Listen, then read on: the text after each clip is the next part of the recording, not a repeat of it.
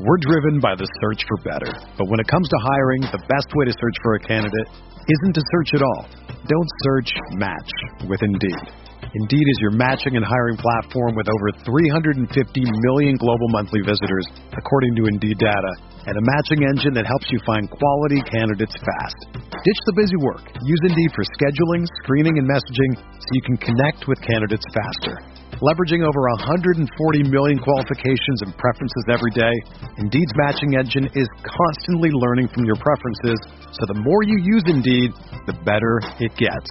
Join more than 3.5 million businesses worldwide that use Indeed to hire great talent fast. And listeners of this show will get a $75 sponsored job credit to get your jobs more visibility at Indeed.com/Blue Wire. Just go to Indeed.com/Blue Wire right now and support our show by saying that you heard about Indeed on this podcast.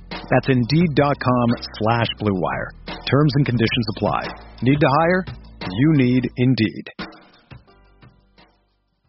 Do you ever feel like you're always on? What do you do when you need a moment to chill? How do you like to hit the reset button to get ready for what's next? These days, everything is go, go, go. It's nothing but nonstop hustle all the time. Work, family, friends, a million pressing social issues, and an expectation to be on 24/7.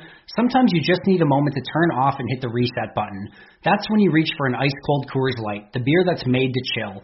Listen, there's a lot going on in Green Bay right now, and I feel like we could all use a moment to chill with a Coors Light. See, Coors Light is cold lagered, cold filtered, and cold packaged. It's literally made to chill. It's as crisp and refreshing as the Colorado Rockies. Perfect for a moment to unwind.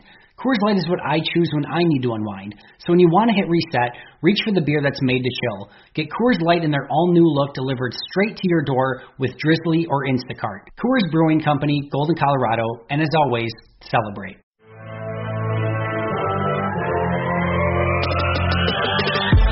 "20 minutes a day, 365 days a year. This is the Pack-A-Day Podcast.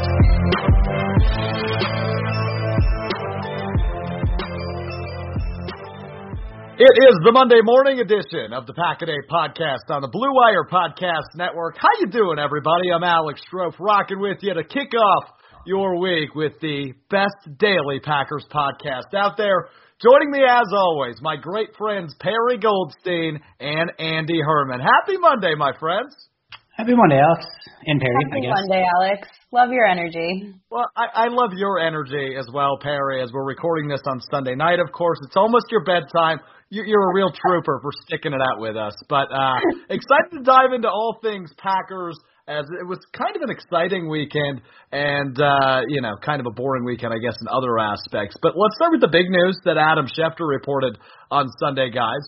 It's looking like a 17-game season, or regular season, that is, could be in the cards. Andy, I want to start your direction because you had a nice little thread on Twitter where you were a little confused with the reaction to the possibility of a 17-game regular season. Your thoughts on all this, buddy? Yeah, so first of all, this is obviously well expected, and the only news here is that Schefter kind of tweeted it today. This was expected always. As soon as the opportunity was available, you knew the NFL was going to go to a 17-game season. They've wanted this for so long, so this was nothing unexpected in any way, shape, or form. But it does sound like this is now officially going to happen, and I'm still mostly confused. And I know when this originally started, I found out very quickly that I was in the minority of people that seemingly are very much for wanting an extra game, a 17th game, and I don't 100% understand why. So I get, first of all, that from a player safety or, wear and tear on the player's body standpoint, I can certainly understand and respect that standpoint 100%. But if you kind of look at it, the fourth preseason game, let's say that probably becomes the new third preseason game where starters and everyone is resting in the third preseason game now. So this likely takes away maybe 2 or 3 series that a starting caliber player would have played, which maybe they play 25 snaps in a given game, in a preseason game, and in a regular game, usually it's somewhere around 65. So we're talking about, for a starting caliber player, about 40 extra snaps.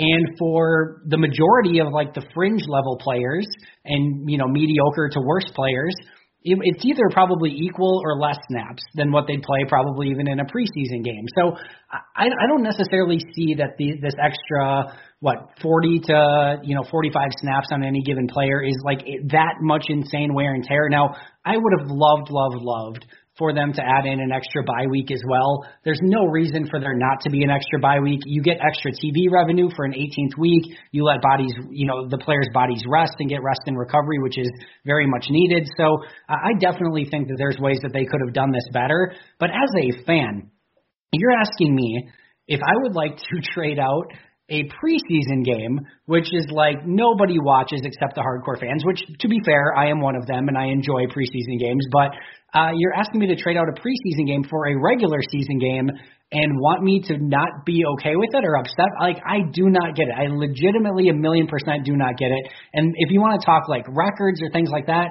well, it's not like we've had the same amount of games from like the Super Bowl era onward. Like the NFL has changed multiple times and added games multiple times throughout the history of the NFL. So the records are not all created equal throughout time anyway. I am sure there will be a time in the future when there is an 18th game or so on and so forth. Like, I'm really, really struggling to see the downside. So maybe one of you can talk some sense into me, but I am all for more regular season football in exchange for less preseason football. I wouldn't say that I'm all for it, but I'm definitely in the indifferent camp. I don't necessarily understand why it's a bad thing. Same as Andy, like more football and extended regular season sounds great to me. I'd love to watch the Packers for another week. I think it's more about the way that they're doing it. And Andy kind of touched on all the points that I was going to make as well. Like, I worry about the players' bodies and wear and tear. They're already so banged up by the end of the year. Like, you don't want to be even more banged up going into potentially the playoffs. Like, you want that health and longevity. So I wish too that they had added an extra bye week. That would have made sense. I don't see any reason why you can't just extend the season another week if you're already doing it once already. I think there's like a certain level of unevenness to a 17-week season or 17-game season, excuse me. I don't know if it's just like whole number, like even numbers, but I think 17 games seems odd to me. But yeah, I mean, Andy hit it all. I don't really have a problem with it at all. So, Perry, that said, let me ask you this. Are you one of those individuals that, like, when the volume on a television is an odd number, does it get you a little, like, unkiltered? Do you not like that? No, I'm not that crazy. Okay. Well, I mean, some people have the OCD, to the max, right? It just feels like for this, there's 32 teams, 16 games, 4 teams in a division. It all just, like, felt really nice and wrapped up, and now there's this extra 17, I don't know. So if it was 18 weeks, then it's so hard to make an argument, but like, you know what? I love the sport of football, but you know what? It's an odd number, so I'm going to pass on more football. Like, I'm not passing on more football. I'm happy about more football. I'm just saying there's a level of unevenness that I don't love about it. That's fair, I guess.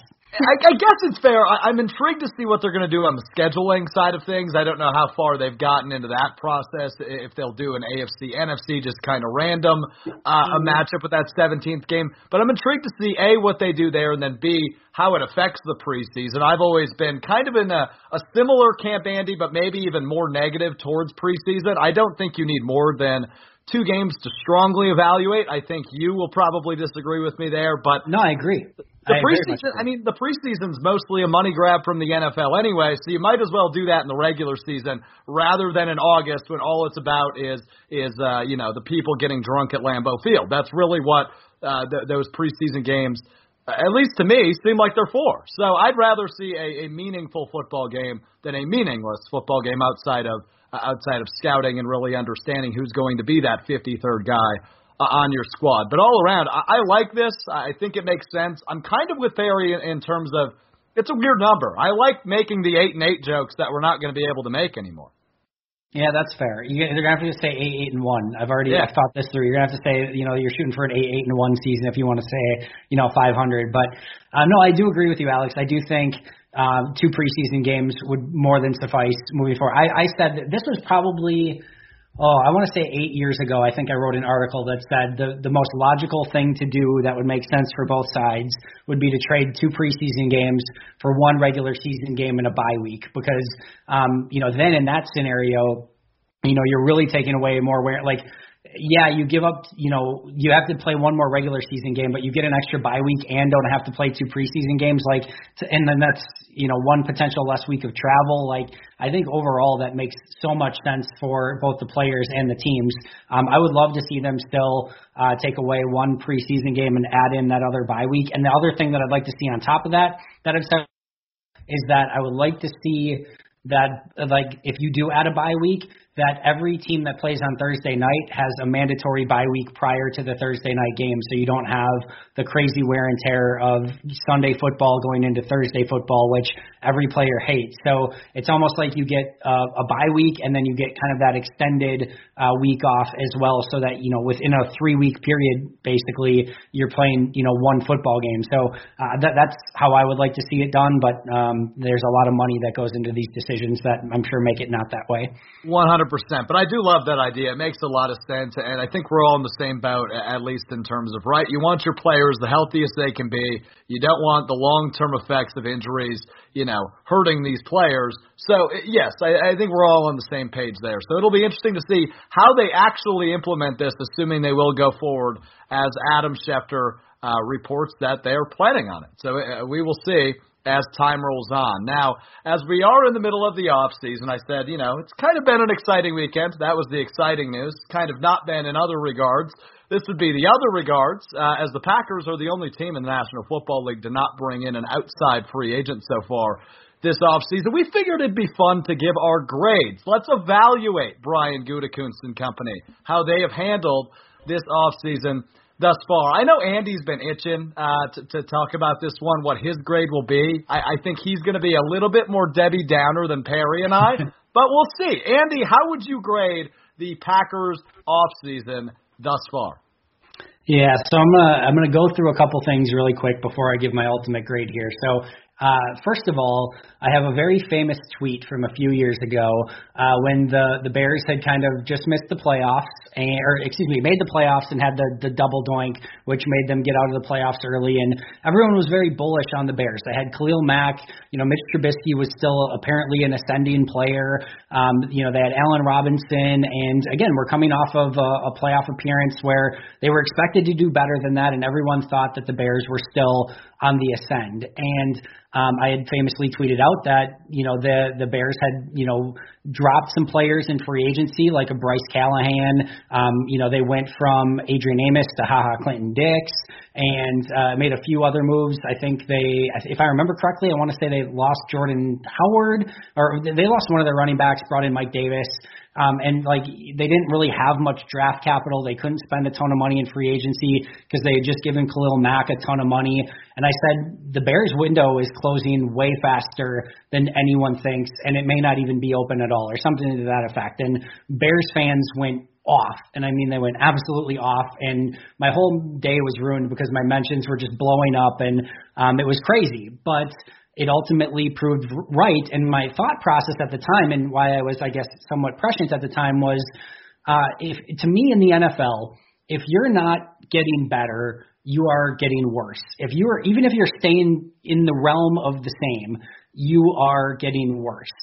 So if you would tell me that any team in any offseason, is coming off a tough playoff loss, or, even if they weren't coming off a playoff loss, but basically they stayed the same, save for lost an all-pro center, lost some depth along their offensive line, and made a change from Mike Pettin to Joe Barry as defensive coordinator, and that's all they did all offseason, I would say that team is on the decline, because there's a lot of teams that are getting better, that are adding players, that are aggressively trying to open up a window to try to win a championship and a Super Bowl. And you can't just count on players on your own roster getting better and hoping that players are going to step up that maybe didn't a season ago, because guess who else is hoping the exact same things? 31 other teams. 31 other teams are hoping that the guys in year 2 and year 3 on their rosters are also going to take a jump. 31 other teams also have draft classes that they are hoping are going to be able to come in and help them this year. And guess what? Green Bay has one of the lowest values of draft classes because they're picking at the bottom of the draft, of course. So I'm not saying that Green Bay can't be better. I'm not saying that Green Bay can't win a Super Bowl. I'm not saying that that Green Bay shouldn't have gone this route given the cap constraints that they were given. But I do think it's fair to say that if you would say that any team just lost their all-pro center, some depth along the offensive line, and just changed defensive coordinators, and that's their offseason, that's not getting better. And to me, that's a C-, D+. And I know they did some creative things to be able to keep a Preston Smith and bring back Aaron Jones and do some things like that. And those are all things that I think are worth mentioning. And whether you think those are good moves or not, your mileage may vary on those things. But overall, I just don't think you can make an argument that this team got better. And because of that, I think I'd have to say, C-, D+ up until this point.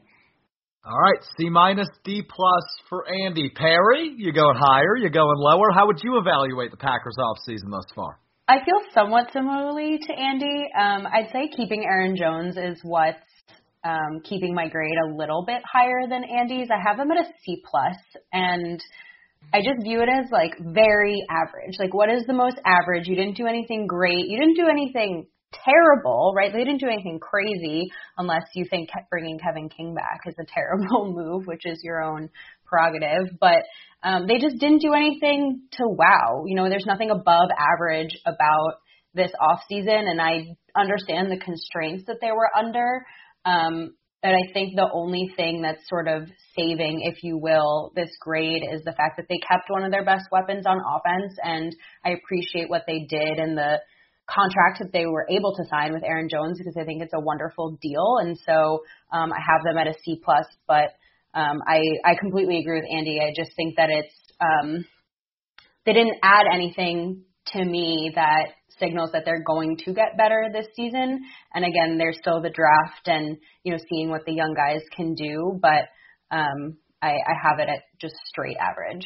I'm right there with you. I'll go just a step below you at C. I think it is as average as can be. But I think it is important to note, as you guys have done, that maybe the best free agent that was set to hit the open market is with Green Bay. While they didn't go outside for him, they got Aaron Jones back. And I think that is good enough to put them at the C. You mentioned the constraints, Perry. Andy's talked about it plenty the last several weeks with the cap space, and we know everybody on YouTube loves when he does that. But, yeah, give it a good laugh, Andy. But, look, overall, disappointed. I think if you talk to anybody on YouTube or Twitter, any diehard Packers fan, they've been relatively disappointed with the lack of moves and the lack of transactions that the Packers have made. We haven't seen any trades. We haven't seen any outside signings, and that's relatively disappointing. But we certainly know the constraints. We know the night is still young. We still have the draft coming up, and obviously a lot of moves to be made within the summer and preseason before we really get there. But as of right now, it is no higher than a C for me. I've been relatively disappointed, but again, I think it is really important to mention Aaron Jones was a bigger move than I think Packers Nation likes to give it credit for. So we're all roughly in the same ballpark there. And I think you bring up really a couple of great points that, we should have probably addressed up front, Alex, in the fact that, one, the offseason is young. It is. We're driven by the search for better. But when it comes to hiring, the best way to search for a candidate isn't to search at all. Don't search, match with Indeed. Indeed is your matching and hiring platform with over 350 million global monthly visitors, according to Indeed data, and a matching engine that helps you find quality candidates fast. Ditch the busy work. Use Indeed for scheduling, screening, and messaging so you can connect with candidates faster. Leveraging over 140 million qualifications and preferences every day, Indeed's matching engine is constantly learning from your preferences, so the more you use Indeed, the better it gets. Join more than 3.5 million businesses worldwide that use Indeed to hire great talent fast. And listeners of this show will get a $75 sponsored job credit to get your jobs more visibility at Indeed.com/Blue Wire. Just go to Indeed.com/Blue Wire right now and support our show by saying that you heard about Indeed on this podcast. That's Indeed.com/Blue Wire. Terms and conditions apply. Need to hire? You need Indeed. Not over yet. Just because they haven't signed anyone in the first couple weeks does not mean that they can't still sign players. It doesn't mean that they can't have a home run draft. It doesn't mean that they can't be a good team. So we know that the night is still young. We know that roster building is a 365-day-a-year process.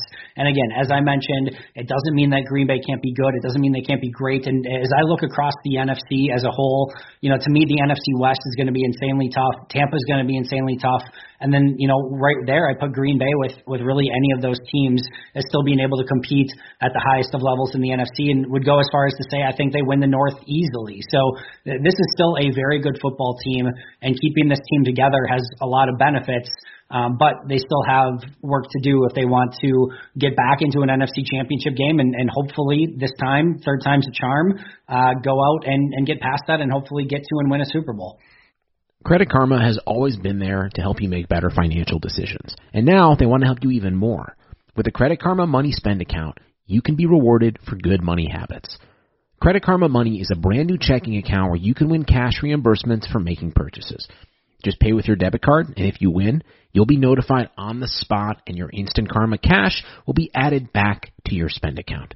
Open your FDIC insured spend account for free. There's no minimum balance requirements, no overdraft fees, and free withdrawals from a network of over 50,000 ATMs. And when you make a purchase between June 8th and June 30th, you'll automatically be entered to win $1 million. Right now, visit creditkarma.com/winmoney to open your free account and start winning instant karma. Go to creditkarma.com/winmoney to sign up for free and start winning.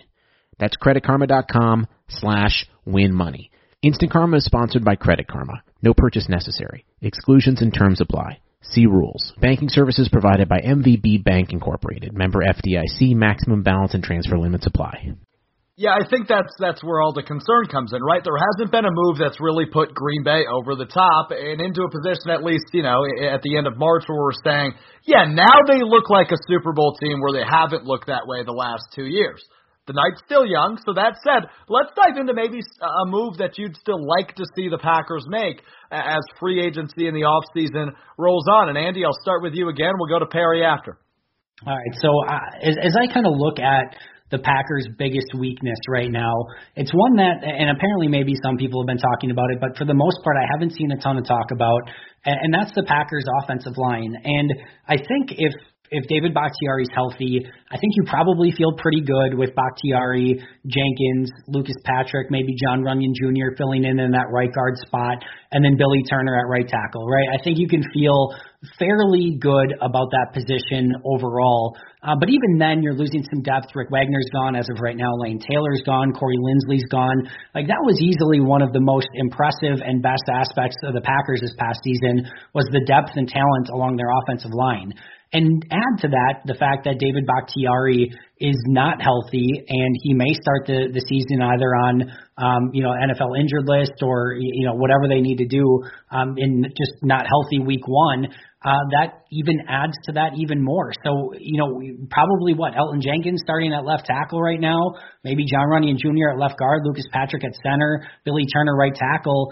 And then what? Are you having Simon Stepaniak or Ben Braden fight it out for right guard? And then again, the depth beyond that is brutal. You could bring in certainly some players in the draft first few rounds, but then you're banking on a rookie to come in and potentially play right away as well. So I think Green Bay has a lot of question marks along this offensive line.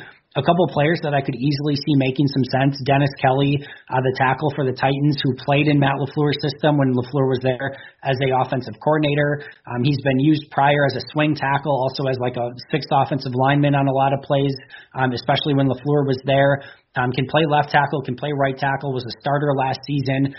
Kind of very similar of a Rick Wagner type signing where you don't know if he's going to start. Probably would start to begin the season if Bakhtiari wasn't able to go, but definitely provides a ton of depth. So that could be someone that makes sense. And then Austin Blythe, same thing, is played within that Sean McVay system, would fit very well within Green Bay. And I think somebody that could really solidify the interior of their offensive line, especially, again, if you need to kick somebody like an Elgton Jenkins out to tackle for a little while, it just gives you some versatility. Blythe could probably play center, either guard positions, which adds to that as well. So just a couple names there that I think could potentially add to that position that I think is a real weakness or a potential weakness for Green Bay right now. I think that's interesting, Andy, because I think that's the position group, at least us three, praised the most throughout the course of the season last year. But losing Lindsley, obviously a big blow. So interesting to see what happens there. Perry, looking at weaknesses for the Packers. Yeah, I'm going to flip it and go to the other side of the line. And it's still defensive line. And I know Andy agrees with me because he's been saying this for now, 2 off seasons, Andy? But seriously, someone's got to get Kenny Clark some help here. And they've lost, even the depth this offseason in Tyler Lancaster. It's essentially Kenny and Kingsley Keke, who I think could develop into a really nice player. But when he was on the field this past season, he showed that he's much more of a pass rusher than a run stuffer. And then Dean Lowry, and no hate at all to Kingsley Keke or Dean Lowry, but that's not a great amount of help for a guy like Kenny Clark, who does so much work and gets, I think, very little credit around the league. And I just would love to see the Packers bring in someone or potentially draft someone this season, I don't know, who can let Kenny Clark, be more of an impact player than he is when he's just getting double teams, and it would help the entire line. They brought in Snacks, and I think it was actually Maggie who said it to me. He played 12 snaps, and I get that Snacks Harrison is much older, and I doubt that he would be re-signed at all. I think he's still a free agent. So I hope that the Packers potentially bring in someone on the line. I think Danny Shelton is a name that's been thrown out there. I think that he would be a really nice depth piece. He's much younger than Snacks, right? He's only 27. And he had, I think, a little bit of an injury last season. He only played 12 games, but I think it would be just a really nice kind of rotational player to have there, because that's one injury to any one of those players and you're really, really thin on the line. And we saw, it was the trenches that won the Super Bowl, right? So I think the Packers really, really need somebody up there with Kenny Clark to help them out. And Perry, to your point, what happens if Kenny Clark goes out for any extended period of time right now? Are you going to go with Dean Lowry and Kingsley Keke and Willington Prevalon as your defensive line? We all are very, very aware that we are on March 28th as we're recording this, and March 29th as you're listening to this, and we've got a little bit of time until the next game is set to be played. But this is why these conversations are fun to have in the off season. You know that the Packers are not going to go into September with Clark, Lowry, Keke, and Willington Prevalon as their top 4 defensive linemen. But as we sit here today, I think it's a really fair concern. And again, I shudder to think at this very moment what would happen even if Green Bay goes defensive tackle in rounds 1 and 2 and ignores everything else. Even if they go defensive tackle round 1 and 2 and Kenny Clark misses an extended period of time, I still have concerns over the defensive line, which is crazy to say, but I think you bring up a great point, Perry. Hey everyone, I want to tell you about Blue Wire Hustle, a brand new program where you can host your very own podcast here at Blue Wire. Hustle was created to give everyone the opportunity to take your podcast to the next level. Or, if you want to host a podcast and just don't know where to start, Hustle is the perfect place for you. As part of the program, you'll receive personal cover art, Q&As with Blue Wire's top podcasters, access to our community Discord, and an e-learning course full of tips and tricks. And on top of that, we'll help you get your show pushed out to Apple, Spotify, Google, Stitcher, and all other listening platforms. And the best part is, you can get all of this for only $15 a month, the same rate as any other hosting site would charge you just for the initial setup. So whether you're starting from scratch or have an existing show that you want to grow, Hustle is an open door to leveling up your sports experience. Acceptance into the program is limited, so get your application in today. To apply, go to bwhustle.com/join. Check out the description box to find out more, but that's bwhustle.com/join. Pop quiz. What number does Willington Prevalon wear? Do you know off the top of your head? I'm going to say, A 99 came to my head, but I don't think that's right. Okay, Perry. 99. It's 99. Oh, you're so positive. I wonder how many people listening at home knew that, because I'll be honest, I didn't know what number he wore. I at least knew who he was. The only reason I know that is because I looked it up when we were on JJ Watch, and I wanted to know who he'd have to take it from. Well, it would have been an easy take then, I think, from Willington Prevalon. But nonetheless, I'll stay on the defensive side of the ball for the weaknesses here. And it seems like as long as I've been a Packers fan, this answer is fair, and that's the interior linebackers, right? We like what we saw out of Chris Barnes. We like what we saw out of Kamal Martin. We like Ty Summers. We're still kind of in and out on Oren Burks, right? The depth concerns me. It has for the last, it feels like 10 years.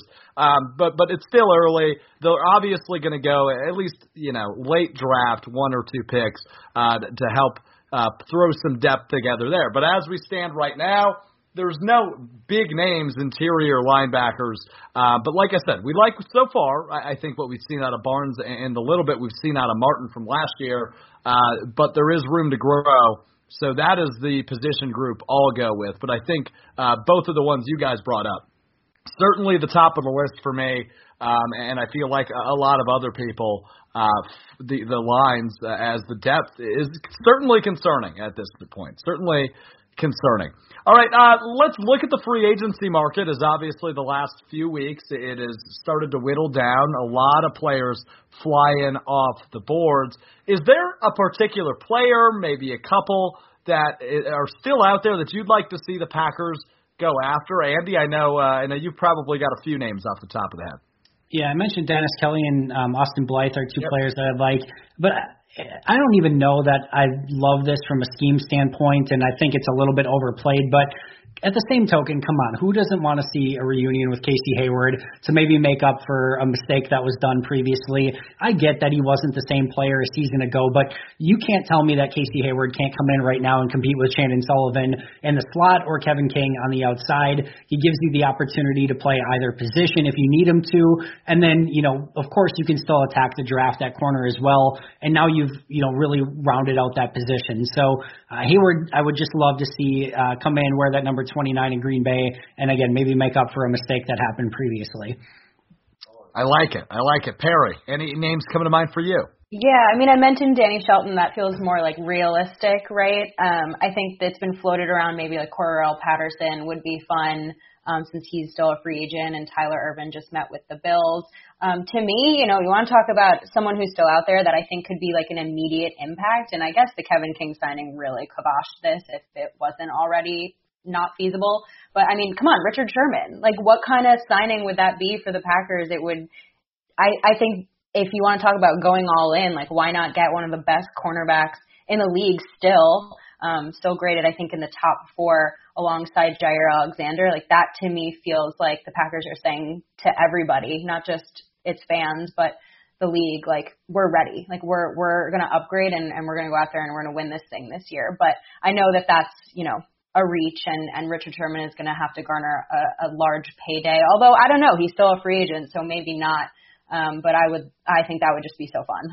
Yeah, definitely a lot of fun. He's still out there for a reason. So I'm definitely intrigued to see what the price tag is for a guy like Sherman, an aging cornerback who's certainly, been an all-pro guy, been at the top of the league previously, but interested to see what the number is for a guy like him. Bashaud Breeland, also another corner out there that could set up a potential reunion. How do you guys feel about Bashaud Breeland possibly coming back to Green Bay?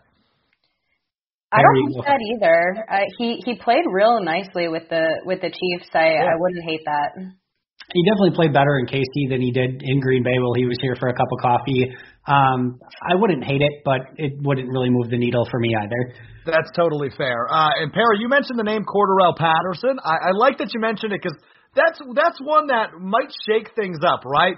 You've got a lack of depth at running back and wide receiver. It's a guy that plays both, and he plays both at a pretty high level. Obviously, he's aging at this point. He's been bouncing around the league at least a little bit the past few years. But it's a move that could really provide some decent depth. It's not like he'd be an every down guy for Green Bay. And to use your term, Andy, I don't know if that moves the needle a ton, but I think it'd be a really fun addition, Cordarrelle Patterson. Yeah, and you talk about, like, the Packers have been bottom of the league in special teams for how long that we could remember, and you don't sign a free agent just for special teams, but Cordarrelle Patterson would be an immediate upgrade there. Yeah, that's a great point as well. I mean, not only is he, arguably the best kick returner in the NFL right now, but he's an easy upgrade over Tyler Ervin at both a wide receiver and, as kind of a gadget player. You can make an argument that maybe Ervin's just a better pure running back, but at the same token, you can't give Ervin like 20 carries a game consistently because he's just too small, whereas Patterson can actually take a little bit more of a beating. On the downside, as you mentioned, Alex, he just turned 30, so he's on the wrong side of that. And then, he doesn't return punts either, which is a bummer. If he does both, he has a lot more value. Because he just returned kicks and doesn't return punts, now you need to find a punt returner as well. But let's just say this, Green Bay hasn't exactly had either for a long time, so getting one of the two still feels like an upgrade, and you get a gadget player on offense that fits really well with Matt LaFleur. So if you get him cheap, I just think it's a no-brainer.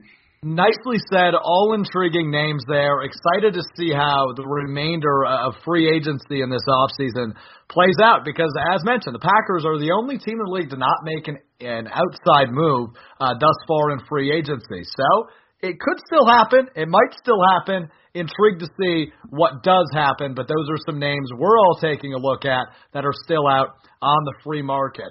At this point of the episode, I'd like to remind you of the Pack-A-Day podcast also on YouTube. It's a little bit different. It's just Andy, about 15 to 20 minutes every single day. And on Sunday's episode on the Pack-A-Day YouTube, he talked about 5 names that could potentially make a Robert Tonyan-like jump in 2021. So we're going to bring that topic into this show. Andy, I don't want you to run through all 5 names, but maybe the name that you enjoyed talking about the most, maybe a name you didn't get to in Sunday's YouTube video about who could make a Robert Tonyan-like jump in 2021 for the Green Bay Packers.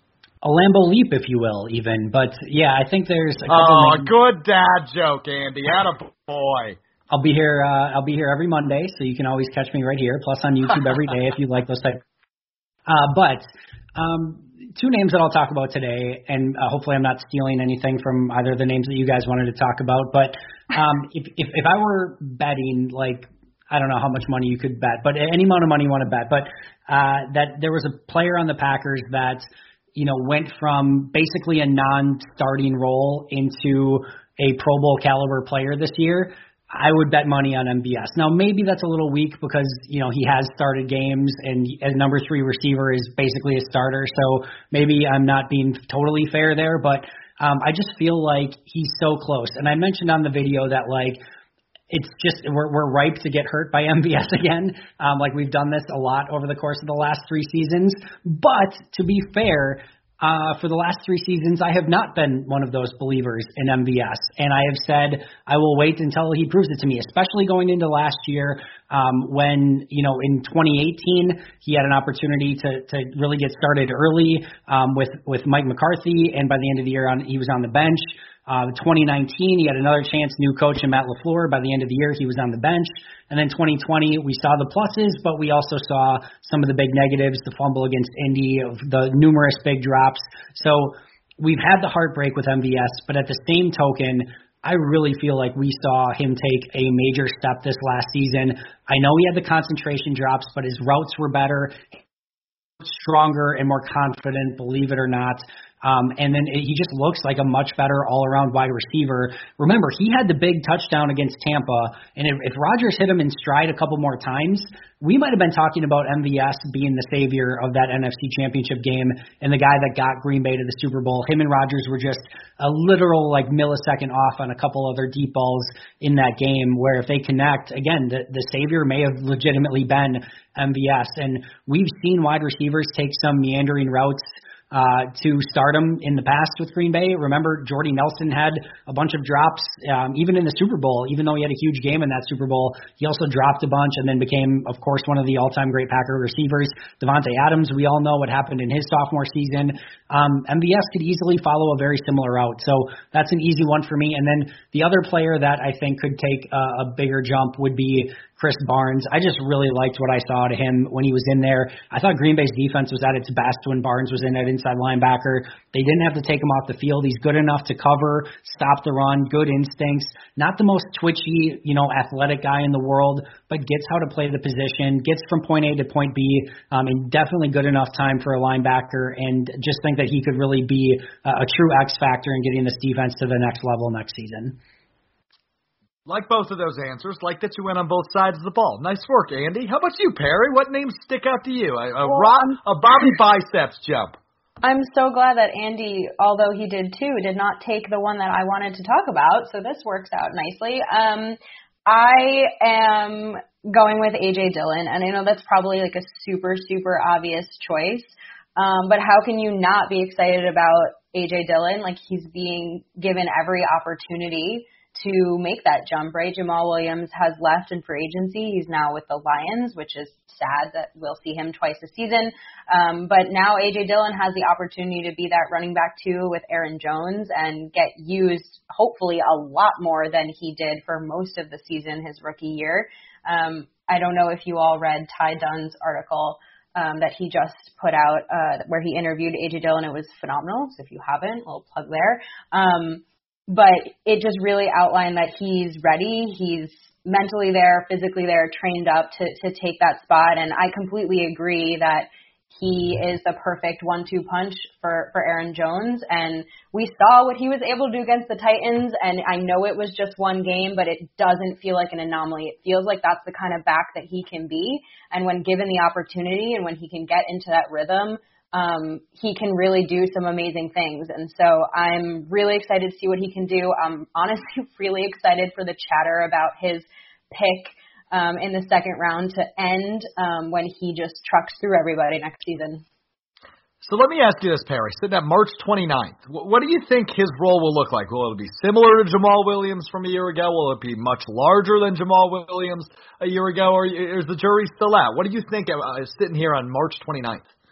I mean, there's what I think and what I hope. I mean, what I hope is that it's larger than Jamal Williams, right? I think that A.J. Dillon can do everything that Jamal did and a little bit more. Sure. I think the question mark, and this is not something that I know or won't know unless I see it in training camp or something like that, is just like, where's A.J. Dillon in pass pro? Because we know how important that is to this offense and to Matt LaFleur and to Rodgers, right? So if he can get there where Jamal was, because Jamal honestly was phenomenal at that or is phenomenal at that, then I think that he can have a major role. And I think that it is to everyone's benefit for him to take more snaps and let Aaron Jones, not get that wear and tear on his body. They just re-signed him to this big deal. We don't want him to get hurt, right? So Aaron Jones will still be the lead back, right? He's still going to have the most snaps, but I hope that it's a little bit more even than it was.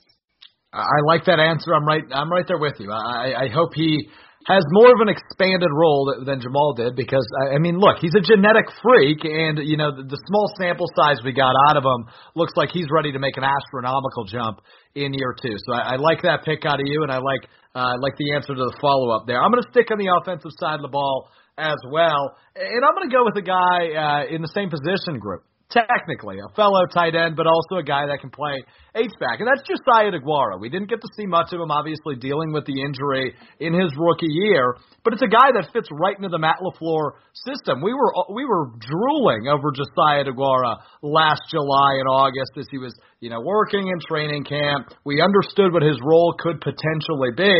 If he stays healthy in 2021, man, I think he could make a huge jump. He could play that H-back role. He can play some tight end. And I don't know. I'm really off the Jay Sternberger bandwagon. I don't know if I'm alone there, but I feel like everybody was really high on Jay Sternberger. Then Bobby Biceps came around in 2020 and absolutely stole the show.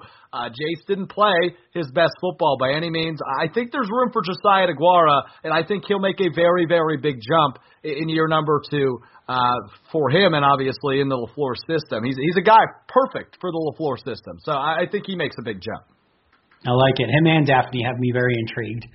Daphne's another interesting one. I know if you want to hear more of that analysis, you can find it in Andy's YouTube video. But definitely two guys that work perfectly in this LaFleur system. So again, the Pack-A-Day Podcast YouTube channel, go join the 3,000 plus already subscribed and get your daily Andy Herman fix, because I know me and Perry both love waking up with Andy Herman. All right, let's move on. Our draft coverage here on the Pack-A-Day Podcast begins this Thursday, April 1st. Our teams switch up a little bit so we can cater our draft coverage best to you for the next month or so, a little bit over a month, beginning this Thursday, April 1st. But while we're together, guys, for the last time for about a month as the APA, I want to know where your head's at March 29th. Who is the big draft crush that sticks out to you? Perry, I want to start with you here, because I bet you've got a couple names that I haven't heard yet, and I'm really curious where your head's at, because there's got to be at least one DB in there. Both of my draft crushes are DBs, so there we go. Very on par for you. Look, I'm very aware of like where my strengths and weaknesses are, and there are people that are amazing at covering the draft. I don't really watch college football. This is not my thing, so I stick to the positions that I enjoy, right? So I look at defensive backs, and both of my draft crushes are defensive backs. And honestly, the last time the Packers drafted one of my draft crushes, he turned out to be an all-pro corner. So no, I'm joking. But I don't know who I choose. I mean, there's two that come to mind, and I guess I'll go. Everyone's really high on Greg Newsome right now, so I guess maybe I'll skip him because he's just like shot up the draft boards, and if he fell to 29, I'd be ecstatic. But my other one and my original one, I guess, is Elijah Molden, which is he's more of a nickel slot guy out of Washington, and I think Packers Twitter might erupt if they chose another defensive back out of University of Washington. But he could not be more opposite from Kevin King, right? He's only 5'10", 191, but he plays like so much harder and tougher than his size. Like I think he like outplays his size, if that makes sense. And he's super athletic. I like his instincts. I like his football IQ. I think he's like a super ball hockey, but his interceptions aren't really like, they're not right place, right time, right? Like they're him being aggressive at the catch point and having like really nice route awareness. So I think he'd be a really nice upgrade in the middle of the field coverage, and seems to me like someone who'd be an immediate starter. So I would love if the Packers drafted Elijah Molden. And our new defensive coordinator just touted how important the nickel role is. So there you go. Did you say you had two of them, or did I miss it? It's Greg Newsome too, but like I said, he's high on everybody's list now, so I chose a different one. The good thing about Elijah Molden, and you mentioning that, you know, people will freak out if the Packers draft another corner from the University of Washington, is that Keith Taylor, the other cornerback from the University of Washington, is basically like a Kevin King style clone. So hopefully Packers fans will maybe rally around their anger towards Keith Taylor a little bit more, who cannot get involved in the run game in any way, shape, or form. Long, lanky corner. He's interesting. He's a fun corner if Green Bay didn't select Kevin King previously, but I just can't imagine them going back to that well. That would be an ultimate nightmare for Packer fans, but Elijah Molden is so insanely different, as you mentioned so wonderfully, that him as a slot, I mean, he's Micah Hyde, in my opinion. Yeah. Could play some nickel corner, some safety, ball skills for days. Not the most twitchiest athletic guy in the world, but just knows every angle to take and everything. So very Micah Hyde, not Kevin Kingy at all. So Packer fans will like that at least. I was with you, actually, Perry. I'm sticking in the same position group, and as you know, I've been studying this group quite a bit as well. Does it not feel like Greg Newsome is this year's Justin Jefferson, the guy that everyone wants at a huge position of need? Everyone realizes that he's really damn good, and he's going to go like 5 picks before Green Bay gets him. Like, that's 1,000,000% Greg Newsome this year. Yep. Yes, 100%. It's 1,000,000% Greg. Like, even if Green Bay trades up to 25, he'll go 24. Like, it's just Greg Newsome, and then probably in the division, he'll, just sign him up for the, probably the Bears now or something. Who knows? But it just feels like he's this year's Justin Jefferson. But love Greg Newsome. Perry, you and I have spoken. He's very Jair Alexander-like. Nobody has the pure twitchiness of Alexander and how he can flip his hips and close to the football. Alexander is rare, but at 6 feet, Newsome does things that are eerily similar, which is scary, and he is so fun. So absolutely a draft crush that, we can pretty much all earmark for the NFC North, not the Green Bay Packers, and like 2 picks before Green Bay takes him. But Asante Samuel Jr. and Ifeatu Melifonwu are 2 other corners that I just love in this draft as well. To me, if Samuel was 2 inches taller, he would have been a top 10 pick and the number 1 corner in this draft. And I think you could have said the exact same thing about Jair Alexander. Or if he was 2 inches taller, he would have went, top 10 overall and would have been the number 1 corner in that draft. And, I see a very similar play style. I think he can play zone. I think he can play man. I think he can play inside or outside. I don't think he's just a nickel corner. I love his mentality. He's got the bloodlines. Everything about Samuel I love to death, save for the 5'10" height, and you'd have to ask the question as to whether or not you'd be okay with 2 5'10" guys on the outside, which could cause problems when you're going up against, whatever big wide receiver that you want to, go against on any given Sunday. But, that's the one question. On the flip side, Ifeatu Melifonwu for Syracuse, didn't exactly, play at the number 1, university that's pumping out prospects every year in Syracuse, but, and had a brother who kind of was a super freak 2nd round pick and quickly flamed out of the NFL. But don't judge it or his name. He is a freak outside at corner who is much more polished as a defensive back than his brother was. Didn't have the injury history that Obi did, and just, an impact tackler who is physical, will set, whatever you need to do on the outside if they want to run at him, will not shy away from contact at all, can play with bigger wide receivers, can play with smaller wide receivers, just love everything about him. And to me, if they left with Newsome, Samuel, or Melifonwu at the end of round 1, I would be as happy could be. I like those picks. You guys go all defense. So I'm going to flip to the offensive side of the ball. We know the Packers Nation loves the fact that the Packers didn't draft a wide receiver, not only in the first round last year, but not at all last year. While I wouldn't be shocked if they do the same thing this year, I'm going to hope they don't and go like 2nd or 3rd round for a receiver, particularly this one who I'm starting to crush on. Amari Rodgers out of Clemson. Now, does it help that Trevor Lawrence was his quarterback in college? Yes, it does. Does it help that his last name is Rodgers, spelled the exact same as potentially his future quarterback in Green Bay? Yes, it does. But does it also help that he is a slot receiver that the Packers don't really have a great suitor for? Yes, it does. Does it help that he's got terrific vertical speed and could absolutely bring something really, really explosive to this Packers offense? A 4.4 40, only 5'9.5", about 210, a great speed, as I mentioned, both horizontally and vertically. And a real slot guy. He's a real slot receiver, which, like I mentioned, the Packers really don't have. So he's projected to be like a mid-2nd, 3rd round pick. It's somebody the Packers could definitely reach for or even wait around for. But we'll see as obviously we get closer to the draft where his stock fluctuates to. But I've really liked what I've watched out of Amari Rodgers. So that's my draft pick as we stand right now. Andy, do you know anything on Amari Rodgers? Any input on that? Yeah, absolutely. He absolutely fits. He just feels like a slot receiver in Green Bay. Very, very Randall Cobb-like. Built in the lower body where he breaks a ton of tackles. You hear 5'9" and you're like, smallish wide receiver, but he runs so hard and so physical. You watch any game and you will see corners and defensive backs just bounce off his lower half. True slot wide receiver. But the thing that I loved about him, where if you're looking for some connections to Green Bay, very willing as a run blocker. Again, you hear 5'9" and you're like, well, Green Bay likes those bigger wide receivers, guys that can get involved as a blocker. He is a very willing blocker as well.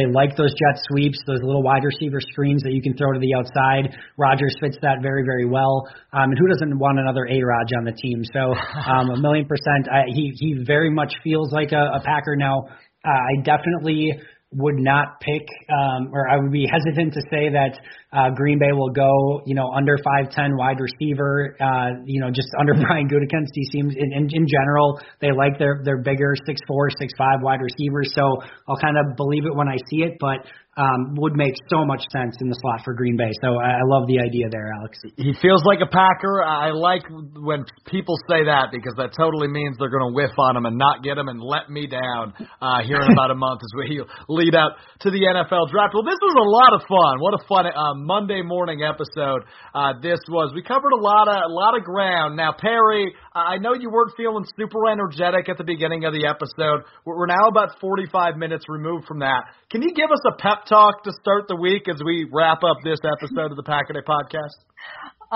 Sure. I guess that's my job these days. I don't know, guys. We're going to draft season. It's so exciting. I know that, sometimes the Packers tend to let their fans down when it comes to the draft, but the hope and the anticipation of who are they going to pick is the fun of it, right? It's a lot of the fun of it.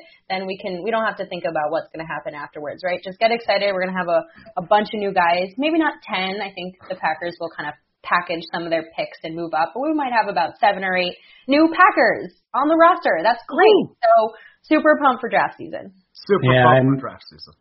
I'm right there with you, Perry. And, just as you were mentioning earlier, Alex, just some fun people that are going to be joining us. I'll kind of go over the new teams that'll be starting this April for draft season.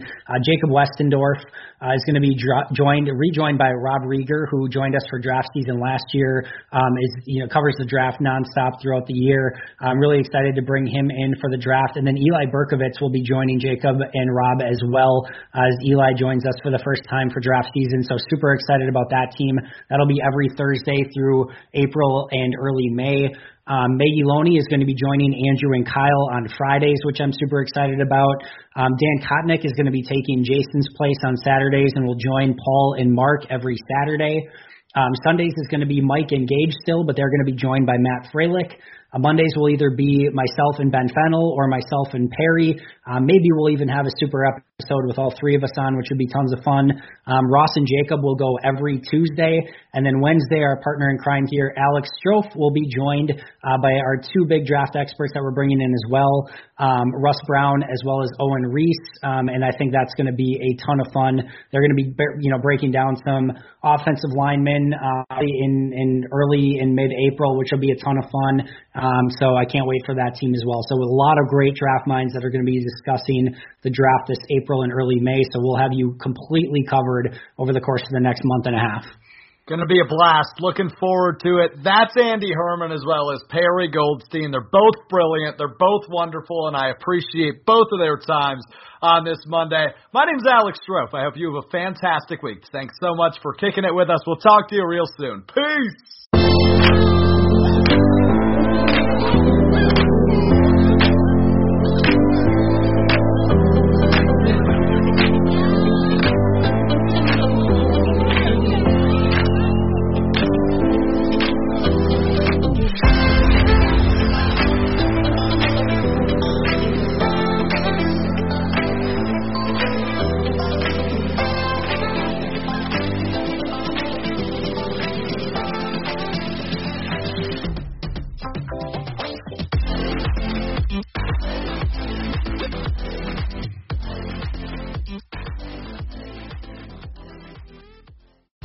Whether you're a world-class athlete or a podcaster like me, we all understand the importance of mental and physical well-being and proper recovery for top-notch performance.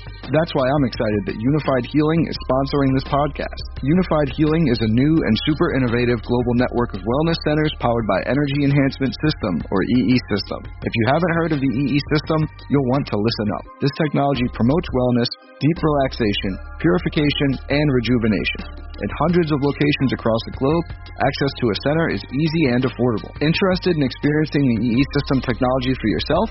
Go to unifiedhealing.com/bluewire to learn more and find a center near you.